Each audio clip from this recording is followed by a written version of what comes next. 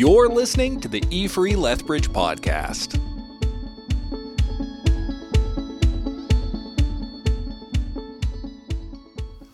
Over my lifetime, I've received many great invitations. Not so much that the invitations themselves were so memorable in the wording or the cardstock or the beauty of them, but more because of the event to which I was invited.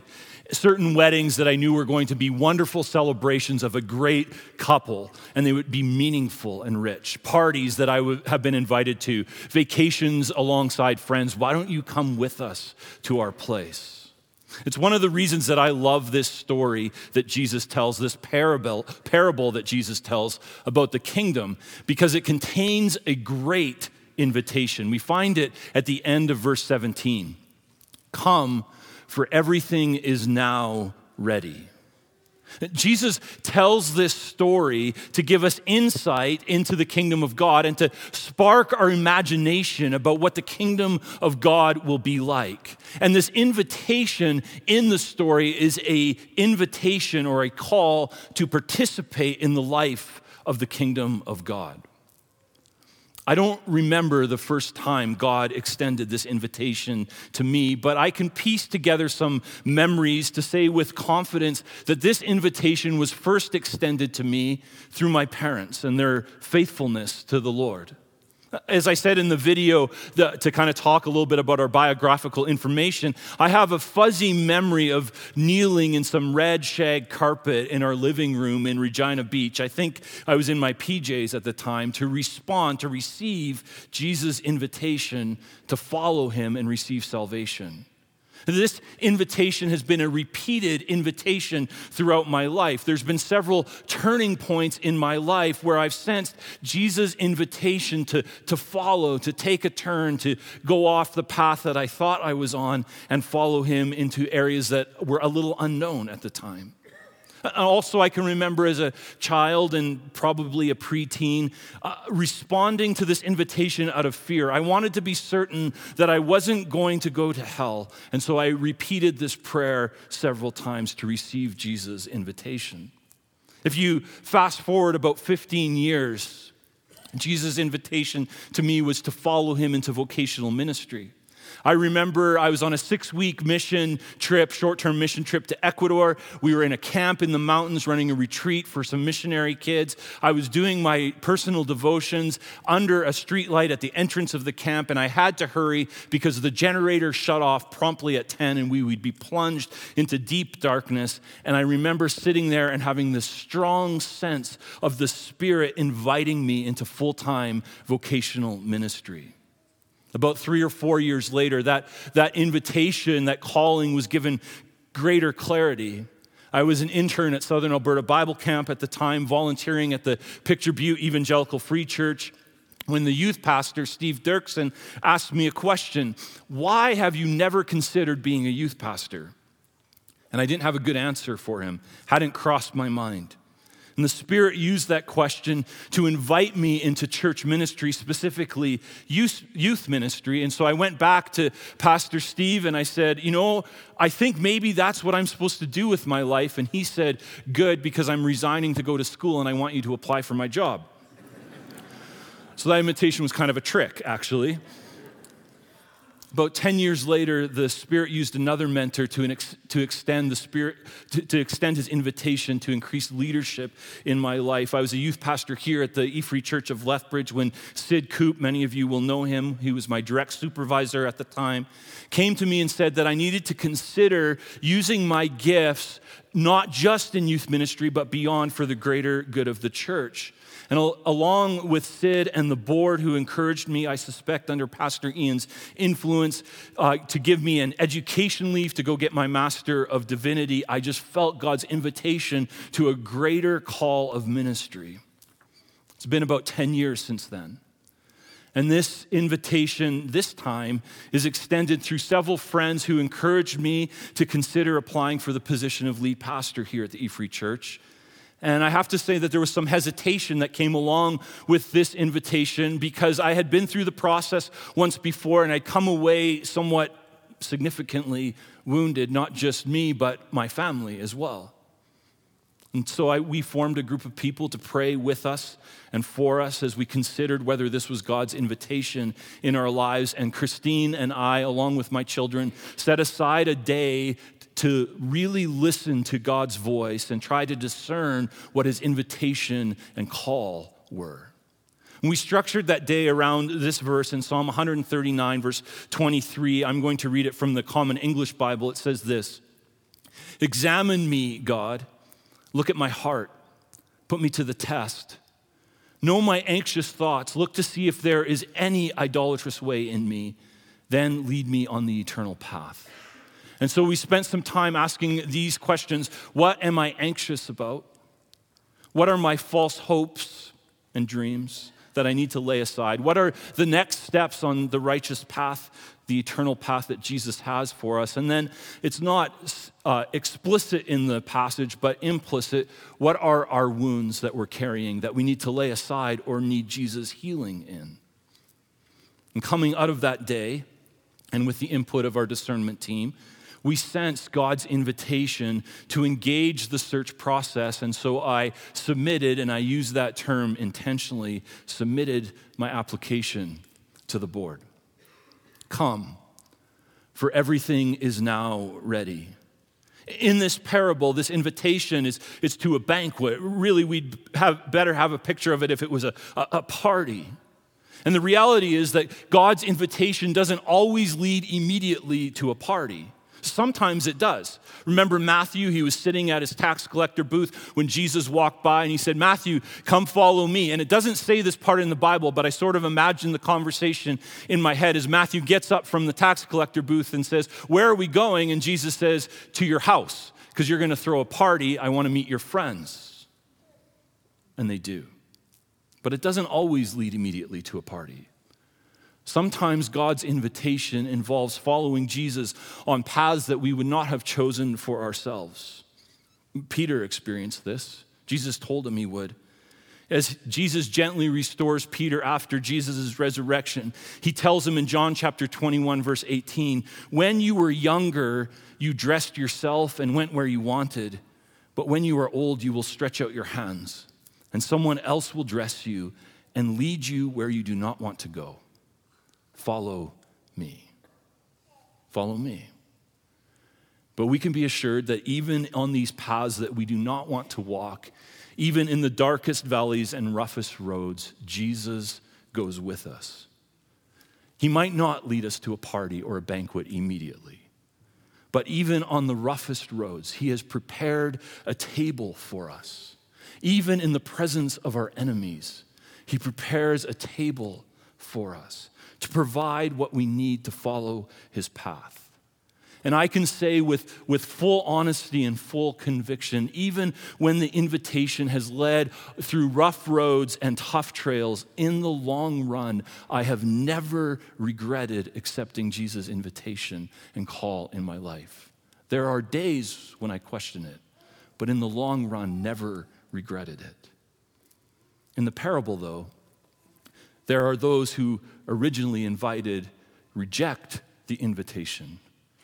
Their excuses seem ridiculous at first glance. You have to go see a field you already bought? Won't it be there later? And isn't that kind of backwards? You have to test drive some oxen that you already purchased? Again, that seems kind of backwards. Wouldn't you want to test them beforehand? And plus, if you had the resources to buy 5 yoke of oxen, 10 oxen, you probably have staff to test them for you.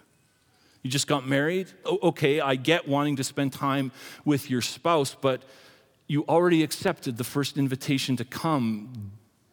You have poor schedule management if you knew you would have a conflict with the banquet and your marriage. As I reflect on it, though, the ridiculousness of the excuses is convicting.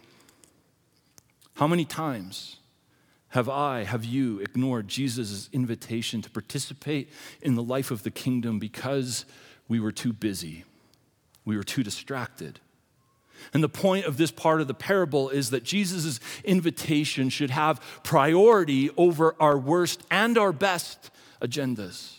Even if the excuses are valid, even if the distractions are important, the invitation of Jesus should always take precedence. There are lots of good things that we can do. What is the best thing? What is best? So I dream of us being a church here at the E-Free Church of Lethbridge with zero distractions to Jesus' invitation. A church that walks the tension of providing programs and opportunities to grow in your discipleship without clogging your calendar so full that you're just running from activity to activity, filling the schedule with so much static that it drowns out the invitation of Jesus. Now, programs and events don't have to be in direct opposition to kingdom participation, but I want us as a church to resist the narrative that busyness is godliness. I want us to ensure that we have time to sit at the table and enjoy the feast and enjoy fellowship with one another and with the King. We'll need your participation in this. As we work to ensure that the church's activities don't become a distraction to discipleship, we need all of you to join with us to ensure that you aren't just filling your agendas with activity so that we have time for abiding with Jesus. John Mark Comer, Mark Knight, and Mark Sayers, it's interesting that they all have Mark in their name, write about being a non-anxious church and a non-anxious presence in our world. And I haven't finished all of their books yet or their podcasts, but what I'm picking up is that they say that we become a church with zero distractions to Jesus' invitation by making sure that we are a church centered on Jesus. In Matthew's version of this story, the banquet that the people are invited to is a royal wedding feast. It's the wedding of his son, and the king is throwing a banquet to honor the Son. The feast is centered on the Son. Jesus is the center of the kingdom, and therefore Jesus must be the center of our church. Why do we leave our oxen and come to the banquet? Because of Jesus. Why do we gather in large groups and small groups? Because of Jesus. Why do we have kids men and youth men and adult men and men's ministry and mom collective and gatherings? Because of Jesus. The banquet is centered on Jesus. The king responds to the rejection by expanding his invitation, verse 21. The servant came back and reported the rejection to his master. Then the owner of the house became angry and ordered his servant, "Go out quickly into the streets and alleys of the town and bring in the poor, the crippled, the blind, and the lame."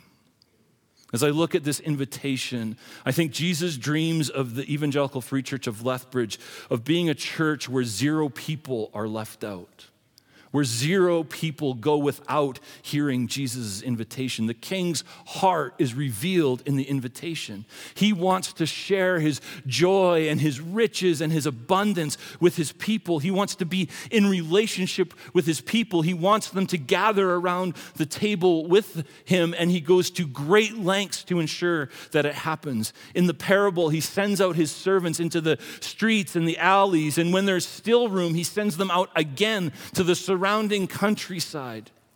In history, the king sends his son to live amongst us and to die for us and be raised to life, defeating the power of death, to purchase our entry into the kingdom so that we can come.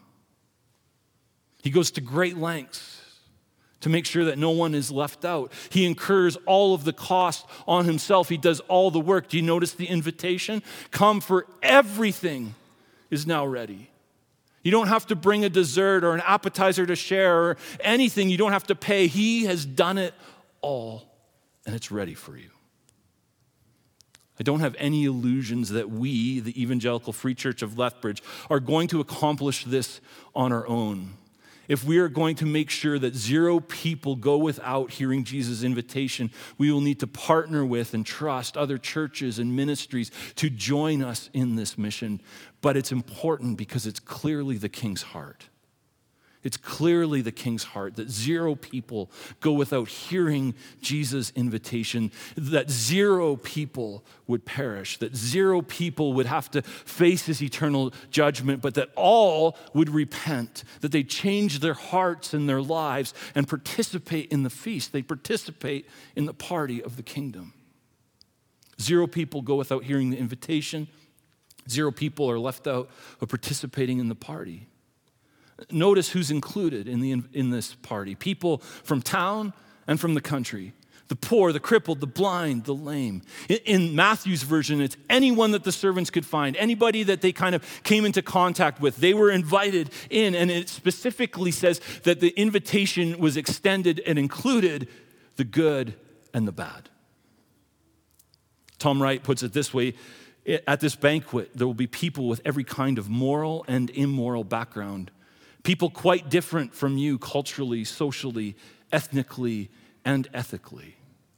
You see, the progression of the kingdom mindset is this, that those that we would consider our enemies become our neighbors. And those that are our neighbors become our friends. And those who are our friends become our family, sons and daughters around the table. I follow Lori Hatteen on Instagram. She calls herself someone who does poemish lettering, and she writes this, and I love that. I have it up in my office, actually. Prisoners pen scripture. Whores are heroes, and every face resembles holiness. The feet of peasants are washed by the king, and law bows down to love. Outsiders are insiders, and the door is not open, but torn clean from its hinges. This is the house God built. If this is God's vision for his kingdom, then it should be reflected in our church. And if it's going to be reflected in our church, it must be reflected in our circle of friendships and fellowships. We should be constantly aware of who's missing, who's being left out, who's being pushed to the margins, whose voice is being silenced, who's standing alone in our lobby or sitting by themselves in our services, and inviting them in to the fellowship, even inconveniencing ourselves to make space. 0 people left out. 0 people unknown. Not everybody knows everybody, but everybody is known by somebody. Further, I think Jesus' dream for our church is that we would be a place where there is 0 shame for our wounds and 0 pretending or pretension. Notice that the king specifically names the poor, the crippled, the blind, and the lame in his invitation. I kind of get the idea that if you weren't crippled, poor, blind, or lame, you couldn't get into the party at that point. And the reality is that we are all wounded. One of the questions that the board asked me in the interview was, coming out of my experiences in the last 3 to 5 years, was I healed? And my answer was, I'm healing. I'm in the process. But I think I will always carry these wounds to some extent. Maybe as a scar, as Pastor Tim talked about on January 1st, but it will always be there. And to pretend it's not is to set myself up for failure and to set you up for failure. See, when we deny our poverty, we discourage community. Can you imagine being at this banquet and there's someone who's crippled attending the party, but they're pretending they're not crippled? Like, we saw you get carried in. Who are you trying to fool, right? To keep up the charade, you would have to keep people at a distance. You have to make sure that people didn't really know you, and it would prevent community, because community is about being known and knowing others. And I'm not saying that we should check for each other's woundedness at the door before we come in, and I'm not saying that you have to come up front and bleed over everyone, but does someone know? Is there at least someone, maybe even a small group of people who really know you and they know your wounds? See, not only does denying our poverty discourage community, hiding our hurts hinder healing. I remember reading a book about small group ministry, and it started by telling a story about a small group of men who had been journeying together for years, and they went out together at a restaurant, and one of the men in the small group announced to them that he and his wife were getting a divorce. They hadn't seen it coming at all. He hadn't told them that they were having any troubles in their marriage. It was too late. It was done. That was the announcement. Why? Why did he wait so long? Because he was ashamed of his wounds, and he was afraid of people's reactions. If we're going to continue to be a culture, a church, where there is zero shame for our wounds and zero pretending that we're not wounded, we need to communicate through our words and through our actions that we will care for the wounded. Paul Brand, in his book, Fearfully and Wonderfully Made, recalls a lecture that Margaret Mead gave. She's a cultural anthropologist. And in this lecture, she was asked what the earliest sign of civilization was. And she said, it's not the discovery of clay pots or iron or tools or agriculture, but the earliest sign of civilization is a healed femur. And she explained that such healing was never found in artifacts of competitive, savage societies. The healed femur showed that someone had to have cared for that injured person because they could not care for their own. Someone hunted on their behalf, prepared food for them, served them at personal sacrifice, waited for them to heal before they moved on. Savage societies could not afford such pity. I don't want people to be afraid of revealing their wounds because they worry that we will shoot them or leave them in the dust. I want our church to be known for healed femurs because we're not in competition with one another and we don't have to hide for one another. I want our church to be known as a place, continue to be known as a place of healing because people are confident that they'll be cared for, that they'll be waited for. I see this already. I see it through our programs like Conquer and through our visitation teams and our meal trains and so many stories of people who have been surrounded by love and care in our church. Let's keep growing in this. Let's keep becoming a church where the wounded aren't afraid, but they're cared for. This means that we will be a church that is centered on Jesus and focused on people. I've never attended an ancient banquet. I'm not that old. But from my reading, I get the impression that while there were strict social conventions regarding seating arrangements, and we see that in the context of this parable, that these ancient banquets were much more of a party than what we envision when we think of a banquet. When do we go to banquets today? It's usually weddings and fundraisers. And they usually have a pretty packed program, lots of speeches, an agenda, all those things. My sense of the ancient banquet was that the party was primary and the program was secondary. If our church is going to be a reflection of the kingdom, then we will be centered on Jesus and focused on people. We will put people before performance and programs. We'll build up people instead of building platforms and followings. We'll prioritize people over politics and procedures and policies and productivity. When we are centered on Jesus and focused on people, we will not use people as resources to run our programs, but we will recognize our responsibility for their discipleship and their care, including our leaders within our ministries. When we're centered on Jesus and focused on people, we will not value people for what they can do for our programs or contribute to our church, but for who they are in Christ. When we're centered on Jesus and focused on people, we will be more focused on individuals than on numbers, engagement rather than attendance, and community rather than building audiences. We will ensure that our programs and our events reflect this priority. We'll ensure that our structures, our buildings, and our staff structures and leadership structures reflect this priority. Chris Brogan puts it this way: the difference between an audience and a community is which way the chairs are facing. We will be a church of zero distractions, zero people left out or left behind, a church where there is zero shame and zero pretending. And finally, we need to be a church where there are 0 people unengaged.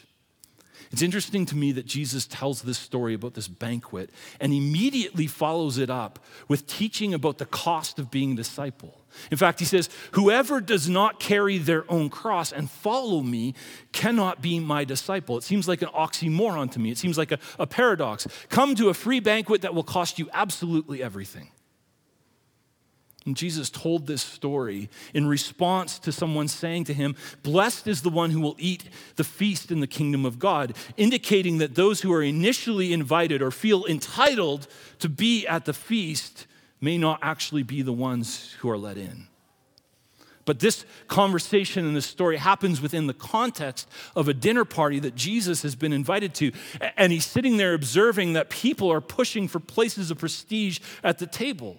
So he tells them, when you're invited to a party, don't presume to take a position of honor, but take a low position. Be humble. And when you're inviting people to a party, don't invite people who will give you prestige, but invite people who cannot pay you back. So in the context, Jesus is reminding us that we are both the surprising guests at the feast, the ones who did not deserve to enter in, weren't entitled to it at all, and we are also the servants who extend the invitation. He tells the story as an indication of who will participate in the feast and an indication of who those who are already participating should be inviting to participate as well. And the reality is that we aren't going to get to 0 if it all depends on the lead pastor.